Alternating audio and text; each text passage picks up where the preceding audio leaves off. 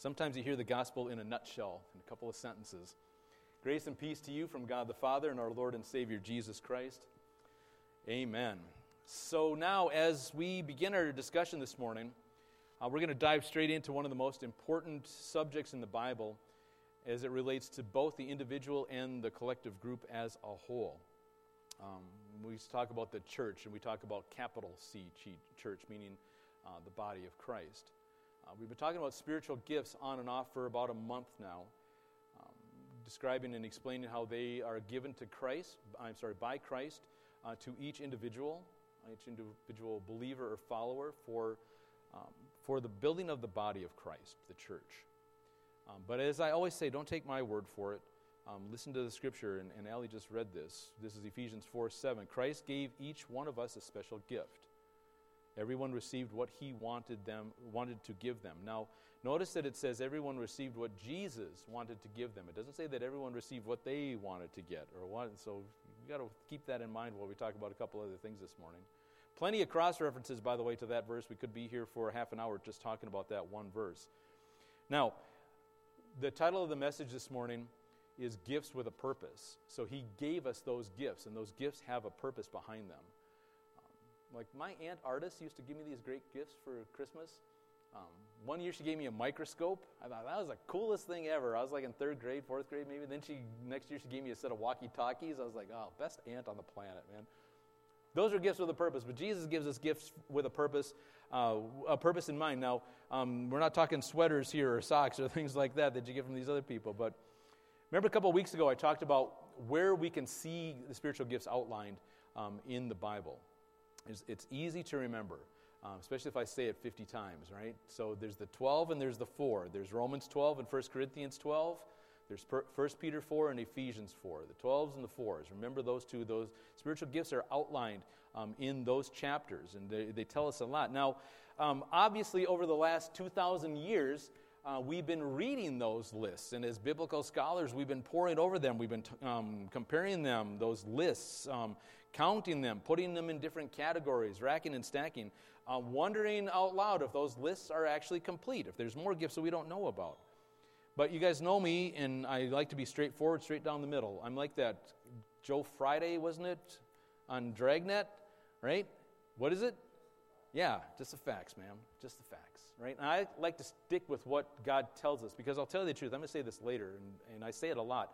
But what is really important for us to know, what God really wants us to grasp onto, is clear and concise in bite-sized pieces that we can take in. Sometimes we get down some rabbit holes, which are fun to do, man. That's every morning I'm down a rabbit hole someplace about something. But the clear and concise things are the things that God wants us to talk about and to take home with us. Spiritual gifts are actually very concise and very clear for us to understand. So now they're gifts, again, with a purpose. And again, I want to be very straightforward that it's that purpose. God tells us that purpose, so we don't have to speculate, we don't have to wonder, we don't have to guess at what God's purpose and goals are. And before we get into that, I want to build into it a little bit. And I want to talk about that unity that we experience as Christians, as followers of Christ. But with the spiritual gifts, there's also diversity, because we've got some differences in our abilities to do different things. So the first thing I want to point out to you is this unity in diversity. I want to talk about that. If we look back at Ephesians 4 again real quick, actually back up a little bit before what we read earlier in verse 1, chapter 4, verse 1. Paul says, "Therefore, I, a prisoner for serving the Lord, beg you to lead a life worthy of your calling, for you have been called by God." Now, I spent some time a couple weeks ago really talking about this. I'll remind you that the word worthy here is a business term, which means to balance the scales, to even things out. So God says, I'm giving you all of this, and now, therefore, I expect you to walk in a manner worthy of all that. By the way, we're studying Ephesians in Tuesday morning Bible study at 8 o'clock over there in the Hearth Room if you're interested in learning more about Ephesians, about those first 3 chapters that talks about who we are in Christ because of what he's done. Now, he says, go walk in a manner that balances that out, right? Look at it now, Ephesians 4:3 now. This is where that unity starts to come into focus here. Make every effort to keep yourselves united in the Spirit, binding yourselves together with peace. Make every effort to keep yourselves united. Again, I point out again that there's diversity, but we need to be united. There's diversity, but we need to be united. If we're not united in our diversity, it sounds kind of like this. This is a very familiar sound in my life. I can't tell you how many stages I've been on listening to this.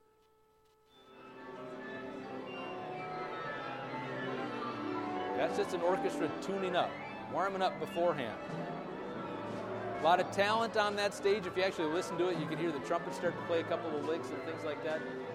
Yeah, I would say we can agree there's a lot of diversity there, but there's not a whole lot of unity in that, right? And that's where we're going with this. If we're out on our own, just kind of trying to do our own thing, that's what we end up looking like and sounding like, rather than the unity that God has made us to do. So Paul goes on to talk about this. In verse 4, he talks about the unity of the faith, right? There's one body, one spirit, just as you've been called to one glorious hope for the future. To go on with that, he keeps saying, there's one Lord, one faith, one baptism, one God, one Father of all, who is over all and in all and living through all. That's the unity of faith that we're going for. And he says, remember back there it said to keep that unity of faith. Not create it, not figure out how to, no, to keep that unity of faith. Here's where we are. This is where we need to be. That's the unity of faith that we need to strive for. That, like I said, that verse 3 was talking about. Make every effort. And then if we peek ahead a couple of verses, we look at what I call, we start with the end in mind. Where are we going with this? Where is God going with this? And what's the purpose of this? Verse 13 says, this will continue until we all come to such unity in our faith and knowledge of God's Son. That will continue until we all come to such unity in our faith. The spiritual gifts are going to continue until we come to that unity in our faith and in the knowledge of God's Son. So that's what they're there for. So that's the unity in diversity, right? We have different ideas, we have different talents, we have different spiritual gifts, but they all need to be unified in one goal. We're going to talk about that goal in a second here. But I also want to remind us that we have that unified responsibility. Not only is there diversity, but there's a unified responsibility. And the best Spider-Man quote of all time, with great power, there it is, with great power comes great responsibility, right? And there's the OG Spider-Man. You can take all the other ones you want, but there's the one, that's Spidey right there, right? So again, now, the question you should be asking now is exactly, what is that responsibility? The question you should be asking is, what is that? I'm glad you asked. Testing, 1, 2, is this on? Turn to somebody and say, what is that responsibility? Thank you. All right, there we go. So verse 12, thank you for asking, says it like this. Their responsibility is to equip God's people to do His work, capital H, and build up the church, the body of Christ. Their responsibility is to equip God's people to do His work. What's the purpose? What's the responsibility of spiritual gifts and our responsibility with those gifts? To build up God's people, to equip God's people to do His work, build up the church, the body of Christ. They're not for us, they're for the church, they're for the body of Christ, to equip God's people. Now, I spent a couple of weeks looking at and understanding the purpose of these gifts. Like I keep saying, these gifts with a purpose. Maybe at this point, if we actually take another step back, we can understand that we as all believers, as believers and followers of Christ, He's given us a gift. So now the question should be, do you know what your gift is? And following that up, are you using your gifts to serve God's kingdom and God's purpose? This series has been going on for maybe, 4 weeks, maybe 5 or something like that, but we've been interrupted a couple of times in the middle, and I told you up front that that's how it was going to go, but here we are again. And when I introduced this, the biggest question I've had out in the narthex was people asked out loud, I wonder what my gift is. Well, there's ways to figure that out. There's ways to find that out, and we're going to keep unpacking that in the next couple of weeks. But the best place to start is right here. And I think there's a couple of places where spiritual gifts are pointed out here. I think something to do with the 12 and something to do with the 4. Isn't it Romans 12 and 1 Corinthians 12? And I'm going to write a song about this. 1 Peter 4 and Ephesians 4. I almost messed it up. In Ephesians 4. Right? They give us these lists of spiritual gifts. And so we can look at those, we can read into them, and it's, again, remember what I said about they're the gifts that God, Jesus, wanted you to have, not the gifts that you want. You don't look through those lists and say, I'm taking that and going to figure out how to do that. No, it doesn't work like that exactly. And again, we'll get into that a little bit more as we keep going.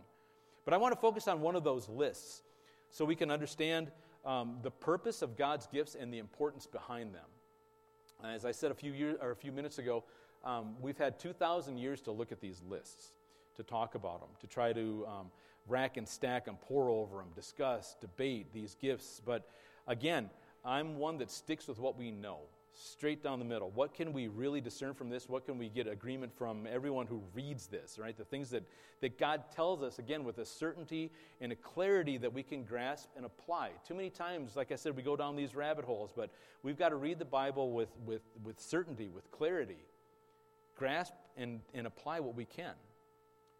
Because Paul moves from what we have in common, that unity of faith, right? That's what he calls it, the unity, all those ones, right? He moves from what we have in common to how Christians differ from each other. Now, when I say that, I don't mean the divisions that we have in different denominations that we seem to, for some reason, concentrate on more than what we actually have in common, which is way more than what we have for differences. So I'm not talking about that, how Christians differ from each other. I'm not talking about divisions. I'm talking about the diversity that God imparts on his people, again, for his purpose. Now, time out for a brief reminder that we're talking about spiritual gifts here. Jared, 6 weeks ago maybe, was talking to you guys and was pointing out the difference between spiritual gifts and natural talents or natural abilities.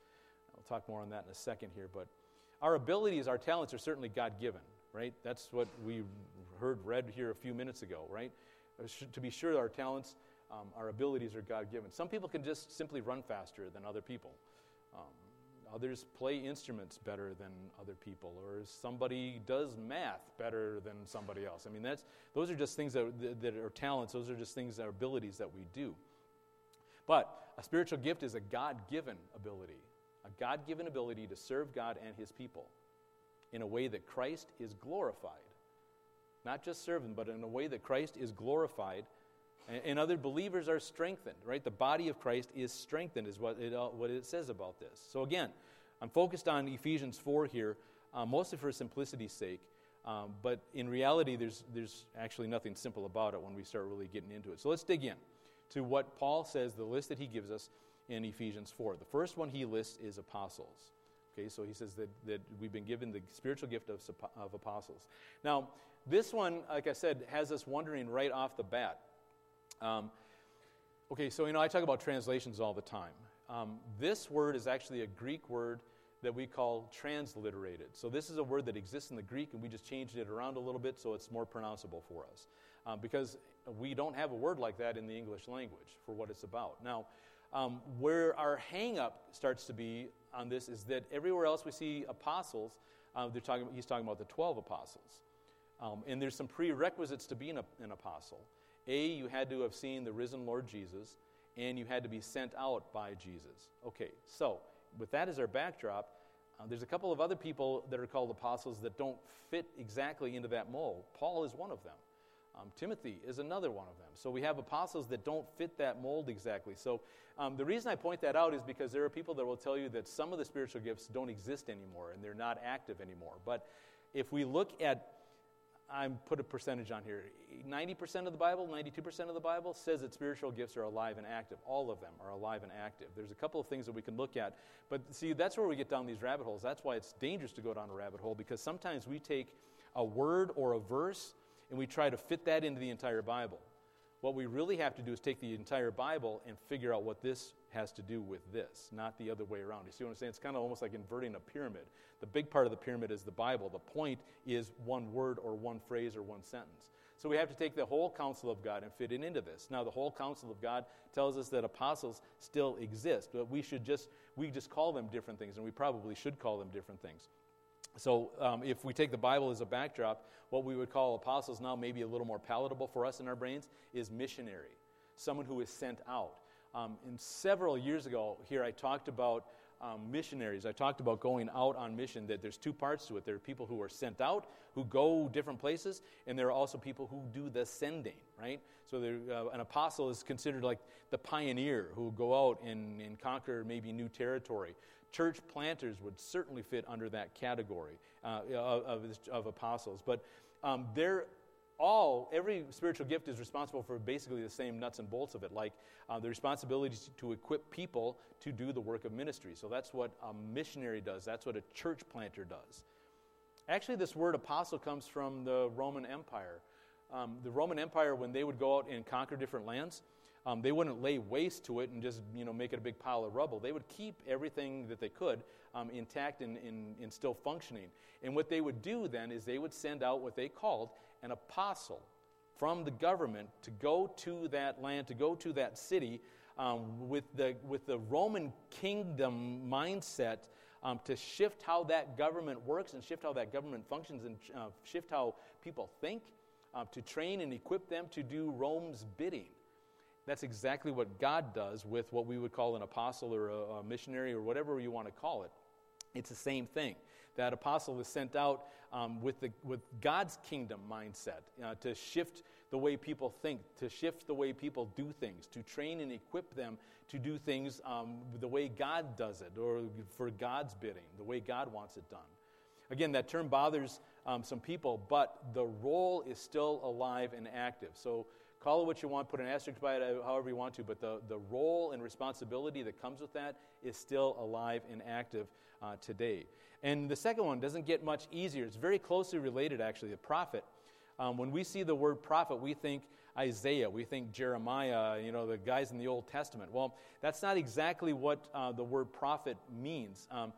Now, we take this sometimes too far in the other direction. I've heard a lot of people come up and tell me about this prophecy they heard about because that's how they want things to go, or they think that's how things should happen. Well, that's not what a prophet does. We see prophecy as people trying to get other people to buy into what they're thinking. But if we look closely again to the word apostle, how the word prophet is very closely related to the word apostle, prophets receive a message from God. They receive a message from God that they share with others to prepare God's people. Again, it's the same idea, to prepare and equip God's people. Prophets have a role of interceding for people, meaning a prophet can help edify or build up a church, right? And church leaders especially. And then as we start looking at some of these other ones, these two start to make a lot more sense as we start to look at a greater list as a whole. I took some of these because these are some of the tougher ones to chew on and to take bites of. And the other ones are a little bit more palatable that we'll get to in the following weeks. But the next one is maybe a little more palatable for us. It's evangelist. Okay, so evangelists do what? They gather people together. An evangelist, by definition, is someone who shares the gospel message. Mostly, but not exclusively, with people who haven't heard it before. Mostly, but not exclusively, sharing God's message with people who haven't heard it before. They often do this through preaching, through teaching, or just simply having conversations out in the world. I can tell you about a couple of conversations I've had out in the world, and I'm sure Paul can tell you 1,000 conversations he's had out in the world by introducing God's message, God's gospel to people, just by doing it, right? But evangelists, this is why I say not necessarily for people hearing it for the first time. Sometimes we hear the gospel or we present the gospel and it bounces right off of somebody. And then the third time they hear the gospel, it bounces right off. And then the fifth time they hear it, it's like they're hearing it for the first time, right? Okay, so are they new believers? I don't know. Define it however you want to. But evangelists have a heart for what we would say discipleship, which means that they help new believers grow in their faith. An evangelist helps new believers grow in their faith. Again, by breaking down God's word to ways that we can understand it. I'll say, okay, so now I held back on this, and I wanted to show you it at this moment. Ephesians 4:11. This is, again, Allie read this a second ago, but it's a little bit more the language that I'm using, the words I'm using. And he, Christ, gave some as apostles, some as prophets, some as evangelists, some as pastors and teachers. Okay, pastors and teachers. Okay, so now, this pastors and teachers, again, 2,000 years worth of trying to figure this stuff out, and we still look at a couple things a little sideways and say, now, is that one thing or is that two things? Pastors and teachers. If we had an Oxford comma in there, then we would know for sure that it's two things. But the Greek language works a little bit different than the English language. So what do you think? Is this one thing or two things? One thing? One thing? One thing? Guess what? It's both. It's one thing and it's two things. So, why is it one thing? Well, if your pastor is not teaching you, then your pastor is falling short of what God says we're supposed to be doing. However, a pastor, by definition, is someone who shepherds the flock, the local church. Care for spiritual needs of people in their church. Pastors certainly have a role in teaching in what we would traditionally call preaching. They often do this through sermons, through Bible studies, through messages. Pastors guard the sheep, just like a shepherd would guard a flock of sheep. Teacher, though. Teacher is responsible for instructing others in the things of God. Right? So that's why we look at it as two and one at the same time. Breaking down the Word of God. How do we do that? Well, in Sunday school. We do it in Bible studies. We do it maybe set from the pulpit. Maybe in other places. And it doesn't have to be a formal thing. You know, a lot of times mentorship comes in a heartbeat rather than in a formal setting. Teachers also have a heart for equipping people to be able to study the Bible on their own. So, now, we have different gifts, and we have the same purpose, but we have different tools, we have different gifts. Later we'll look at some more that are a little bit more, like I said, more palatable, encouraging, giving. You know, some people just have the ability to open their wallet and give as much as a need presents itself. The gift of helps. There are people that just show up and things just go better. There's a gift of mercy, gift of faith, gift of leadership, things like that. Again, now they're all pointing at the same goal. Much like a carpenter would use some different tools. I have a demonstration up here, an illustration up here for you. Much like a carpenter would use different tools, but the same goal of building a cabinet or building a table or something like that. I need a couple of volunteers. Would you two over there be willing to come up and, I don't want to embarrass you too much. Scott and Carissa, give them a big round of applause.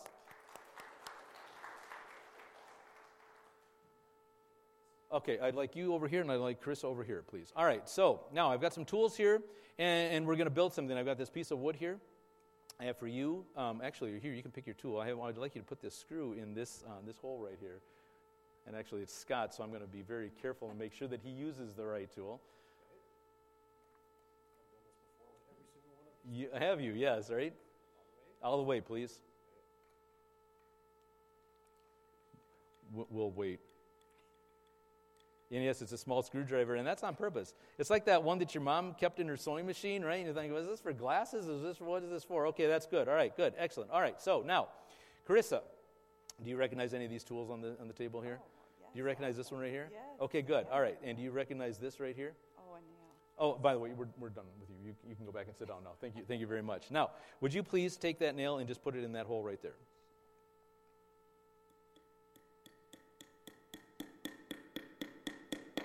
You did that better than Jeff Shulo did this morning, by the way. All right, so how long have you known Scott? No, don't leave. You don't get out that easy. 25 years. And do you More than that? do you know him as a person that has trouble following directions and is a little bit of a slacker? No. All right, so Scott has trouble following directions. I'm just going to say for a second that he put this screw in the wrong hole. This is your tool, by the way. All right, so now Scott is, he's the tool. He is the screwdriver. Sorry about that. I didn't say he's a tool. I said he's the tool. All right, so what I need you to do is take up the slack for Scott. So would you please, with your tool, would you please take that screw out of this hole and put it in this hole? Without damaging the wood. You can't just yank it out. That would really damage the wood. You got to actually screw it out. Go for it. You got this. Come on. I can do that. I don't have the right tool. You don't have the right tool because, well, I know, but then it's going to... what can you use it to...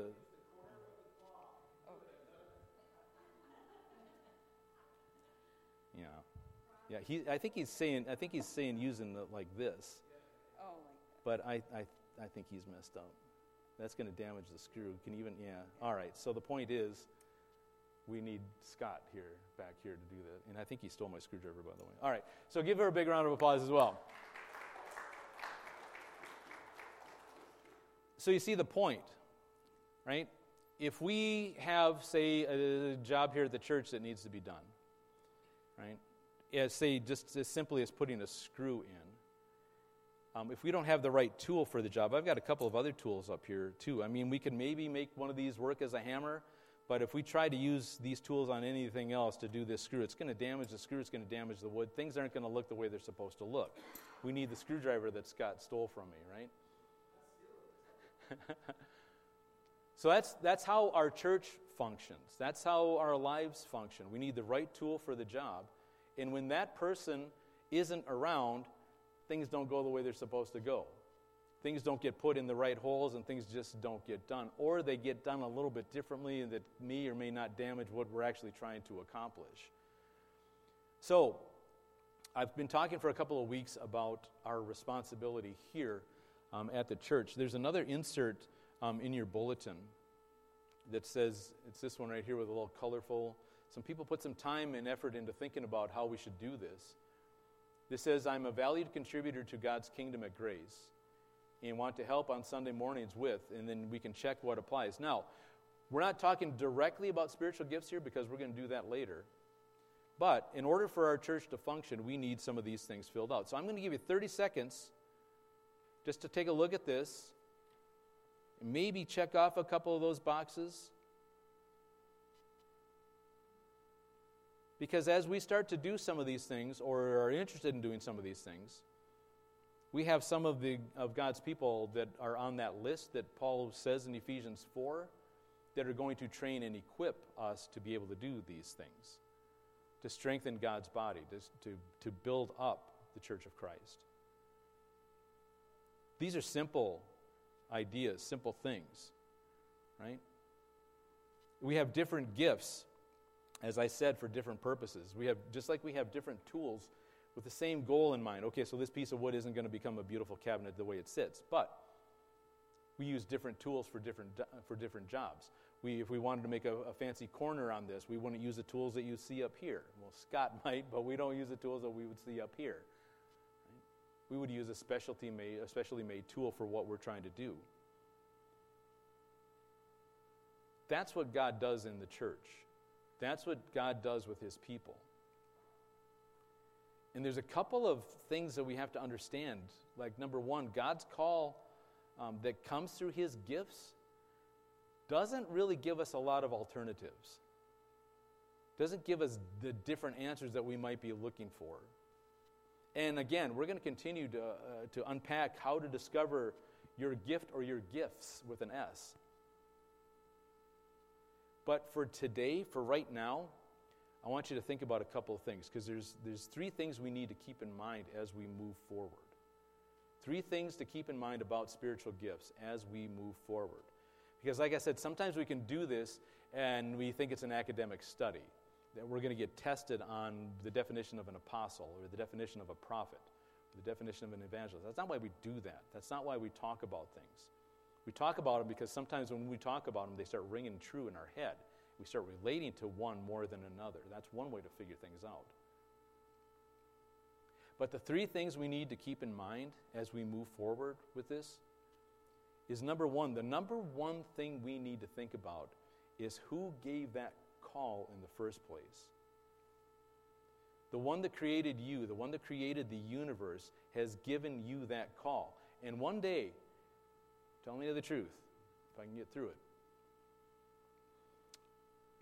One day, we're going to find ourselves face to face with the living God, with the creator of the universe, who has called us to serve for His purpose, for His kingdom, to equip.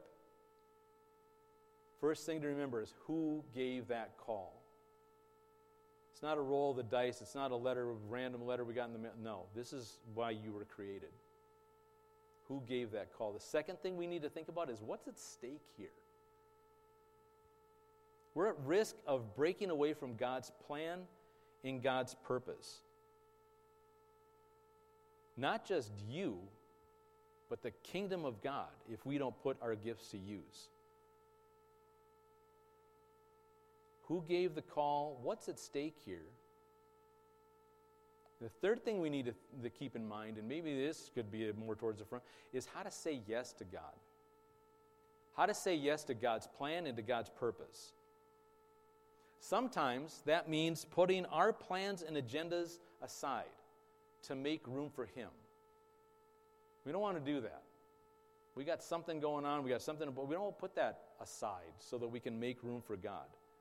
Not just to worship Him, but to serve Him, to walk in a manner worthy, balancing the scales of His calling, to make room, make way for Him.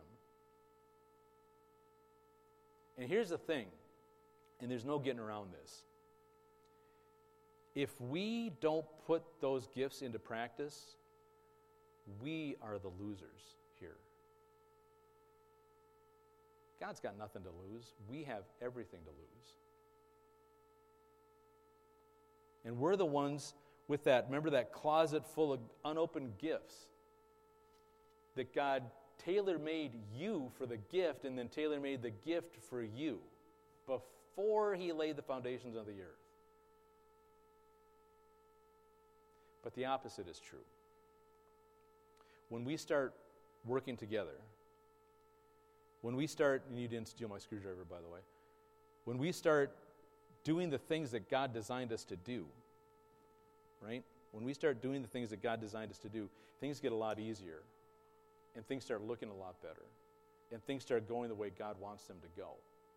All too often we think, well, we're out there on our own, but God says, no, we're here to train and equip each other to further God's kingdom, not just here in this church, not just there in that pew, but out in the world. That's what He says these spiritual gifts are for. They all look different.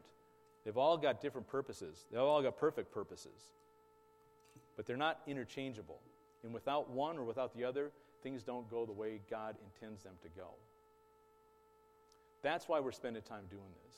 That's why we're spending time talking about it. That's why I'm encouraging you to read those 4 places, to look at them and say, not to pick the one you want, but to say, man, I wonder what other people think, and how does it work, and how does that ring true in my life?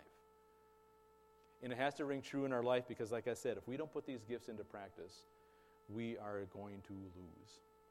But when we do put those into practice, things start looking the way God wants them to look. Can I get a rousing amen? Thank you. All right, let's stand, please.